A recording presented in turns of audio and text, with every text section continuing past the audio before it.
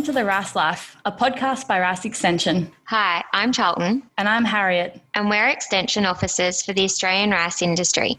Each week we'll bring you a conversation that's connecting growers with research, technology and best practice.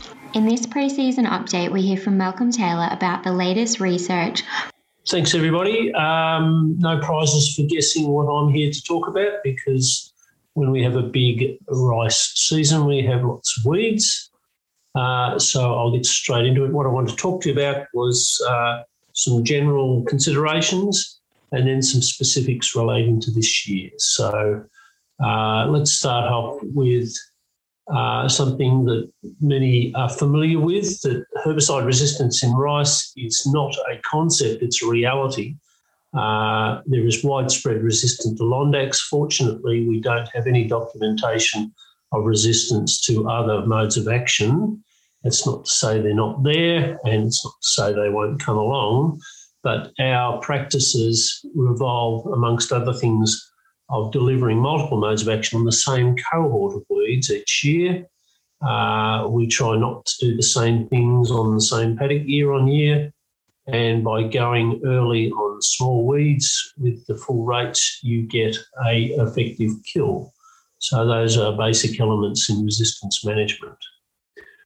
One thing to consider this year is the potential for carryover of winter crop herbicides into rice. That's an experiment at Old Coree last summer, which you can see the Secura treatments there were highly damaging to rice. So that information and some of the other materials, there's a couple of group Ks there and a couple of group Bs, the IMIs, they're very damaging, and that's spelt out in the Rice Crop Protection Guide. So have a look at that if you are concerned. We've also seen commercially evidence of triazine carryover and sometimes some sulfonylureas. That can be particularly problematic on alkaline soils. Just be careful of those. So coming out of canola, for instance, just be cautious that you don't have a triazine carryover, and look at your plant back recommendations in the Crop Protection Guide. So a little bit of talk on water seeding. How you set up the field now will have a fair impact on the success going forward. So an ability to get water on and get water off the field quickly is important. Now's the time to be thinking about that, and having solid banks that are not going to blow out and end up with the chemical at the bottom of the field and the top of the field exposed. So those are things to think through. Also, the speed at which you fill will be influenced by how the clods on the field. So if you can reach the Californian one, we can do the same thing with some rubber tyres or a ridge roller. So that has the effect of being able to cover the field with less water and hence fill up more quickly. And importantly, before the final elevation is done, making sure there are no transplanted barnyard grass there, because those transplants would become the most competitive weeds and also the most difficult and expensive to control. So some glyphosate just prior to pre-sow workings is a really good investment, making sure that any of the barnyard grass, which is likely to be germinating now, would not be present when you go to flood the field or to drill sow it. And so that's what I've just specified there about using glyphosate pre-drilling of urea. And then set yourself some targets, because if you can fill that block quickly, there's a greater synchrony between the rice and weed development, that it makes it much easier to time treatments. And similarly, getting bloodworms in treatments on time, because it's the emerging radical from the seed that's susceptible to bloodworm feeding. So you need to cover that with an insecticide just immediately after sowing. And that, of course, is an opportunity typically to deliver a herbicide into floodwater anyway. I happen to think that dry broadcast seeding is the world's worst practice in rice production. Others may disagree, but I think that you'd be better off pre-germinating and getting in early for barnyard grass.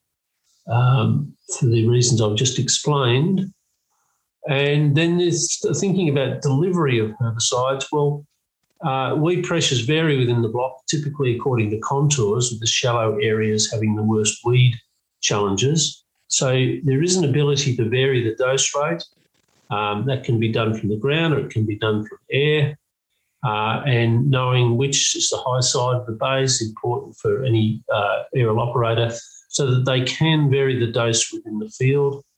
And bear in mind that effective dose is both a function of the target concentration, the rate that you deliver, and the amount of time you retain it in the target zone. So given there is a rush of initial percolation when the field is flooded, it stands to reason that once that slows down, if you can deliver your herbicide at that point, you're going to lose less from the site through deep percolation. So timing becomes important, as does lockups. So I mentioned lockups. Make sure your stops are not leaking, because if they leak, they'll dilute treated water and hence you'll get weed breakouts there.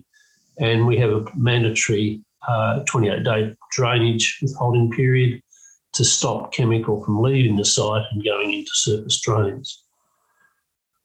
In the case of drill seeding, seedbed preparation should already have occurred perhaps by now, and making sure that it's clean when you come to seed it.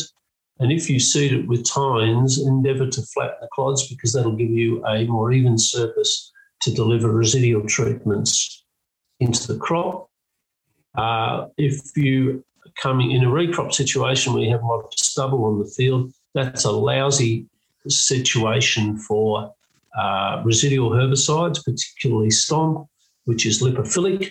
So if you can remove that sort of stubble, even something as simple as a grading blade going over it will endeavour to bury a lot of the stubble and ash in that case, and you'll get a better result with the residual treatments.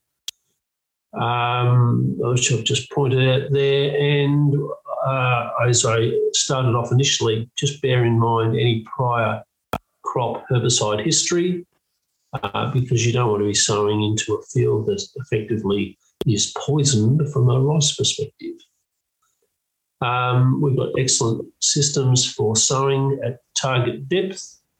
If you flush rather than wait for rain or use seedbed moisture, you'll get a more even germination. And a lot of experimental data and plenty of commercial practice shows that the so-called three-way mix delivered after the first flush but prior to crop emergence gives you a really good result. That relies on trafficability of the field, because a paraquat treatment can't be delivered from the air, nor can a Manchester, except through a Bickley boom, which is not suitable in this situation. So you've got to have trafficability. If the field receives a rain event after the first flush and your trafficability is delayed, it's still well worthwhile putting on the Magister Stomp component. You'll have to leave the gramoxone out if the crop has emerged. But that's shown in various experiences that the Magister Stomp is still a worthwhile treatment, even though the crop's emerging. And hopefully you'll get a nice even emergence with no weeds. There's then a requirement to keep an eye on that, because good things don't last forever. If you are going to a delayed permanent flood, there's more than likely you will get late weeds and have to come back with a additional herbicide. So that could be a Gixxer or Aura. And in each case, you can add some Stomp to that to get longer residual if you need it. Otherwise, you may choose to go to permanent water at an earlier stage, and you may indeed get away with the three-way mix alone more often than you need a retreat. But ultimately, you want to be delivering treatments on time so you're not faced with massive populations of barnyard grass and perhaps the crop not ready for permanent water. Bear in mind there's issues with a lot of these herbicide treatments in relation to drift. Obviously, if you drill sow, you can contemplate ground applications with an inherently lower risk of off-target drift. In the case of water seeding, You can use a Bickley boom or the helicopter derivative of that for flood water applications and avoid drift that way. There's one for a fixed wing, similar situation for rotary aircraft. If you then have to contemplate retreatment with the late post-treatments, such as a GICSA, Aura, Basagran M60, or MCPA, they have an inherent drift risk. And so because they've got to be atomised, so you've then got to start contemplating atmospherics and wind direction. So when contemplating which way to sow, there's a lot of issues, not just which one you prefer and are happy with over time, but there's a much broader series of criteria about why you would choose one over the other. Don't think we've got time or the place here to be contemplating all that, but it all vary for everyone's farm. Throw into that also the possibility of herbicide availability. We'll get onto that in a minute. Within the Rice Crop Protection Guide, there's a lot of detail, and these are the materials listed on the left-hand side there with a strength and weaknesses analysis for these purposes. So for grass herbicides, you've got various options there that can be either delivered into flood with the Bickley boom or atomised from the air. For broadleaf herbicides into crops and sedges, you've got a range there, many of which you might be familiar with. Some newer ones such as Eubenic in flood, Gator in flood, or Sharpen in flood. Gator and Sharpen are Group Gs. Gator's been around for a while. It has not excelled in that regard. Sharpen is newly registered through a lot of work funded through AgriFutures. That will go into commercial scale testing this season. So that's a new one for that purpose. And in drill seeding, again, we've got treatments to apply before sowing or prior to crop emergence, and then early post, and then some residuals as well, such as Magister and Stomp, and then the later post treatments of the GICSA or Aura. You'll hear more about a GICSA shortly. So what happens if we have a large crop and insufficient herbicides? That's when things get trickier. So that will come into play in your thinking about seeding method. Which products do you need? Try and anticipate those and see whether you can secure them. And then if we're faced with shortages, we can think about some options for stretching things. As I've said, change your sowing technique, but whatever you do, work with product strengths. So obviously start with clean seed beds. We talked about that. Ordram rates can be lowered if you go earlier. And if you're going earlier, having filled up quickly with a clean seed bed allows you to go to a lower rate reliably.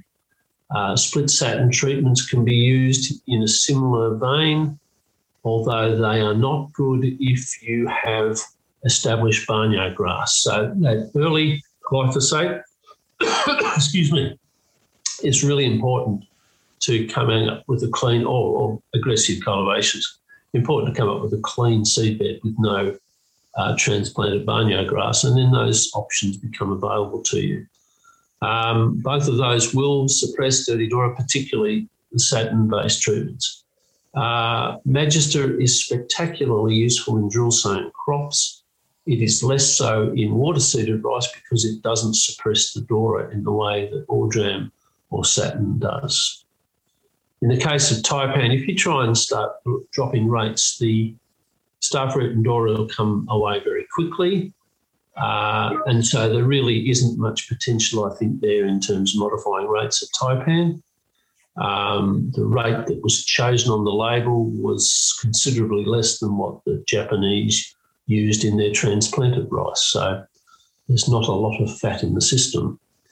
But the timing of Taipan becomes important because it's primarily a pre-emergence treatment. So if you can get it on within 10 days of flooding, you'll get a much better result. Then there is new options now for using eubenic to take out broadleafs and suppress sedges. And where eubenic is combined with satin, you get a much better result on Dirty Dora. I'll look at that in a minute. If you're then having to resort to atomised treatments later in the season, such as MCPA or M60, there is the potential to lose some crop yield with early competition. MCPA sodium is rather damaging to rice, but importantly, those treatments require contact on the weeds, so you've got to lower the flood water. And where you lower flood water, you're then often hanging around waiting for the right wind direction. So you may well end up with late barnyard grass germinations on the high points in the bays. So they are options, but they're not without their hazards. And again, if you can start managing water on and off quickly, it increases your options of successfully using these things. Here's a trial that was run, results from a trial that was run last season, and it is cumulative weed control. So there are 5 different species using the Bayer codes of Echinoclora, cruscalia or barnyard grass, Dirty Dora, green is starfruit, the purple is arrowhead, and the blue is Ammonia or Jerry. So they're added one on top of each other, and you can see from left to right that the old standard of Ordram Londax fell away badly on Dirty Dora and also Arrowhead. This commercial standard Ordram Taipan was pretty good all round, except that it let the Jerry through. If we switched from Ordram to Magister with Taipan, I got a poorer result because there was more Dirty Dora in that treatment than the Ordram treatment. And then there's a sharpened treatment, which was quite reasonable on most things except for Jerry. And then you see the eubenic treatments either applied at 3-leaf stage either after Ordram or in a combination with satin after Ordram or combination with satin after Magister, and all 3 excelled. So it's a demonstration that there are newer treatments there that'll give us excellent results in water-seeded rice. I couldn't get a plot header into that site, but I did rate them on yield potential, and you can see that some of those alternative treatments I've just been talking about were up there or better than or the Ordram Taipan standard.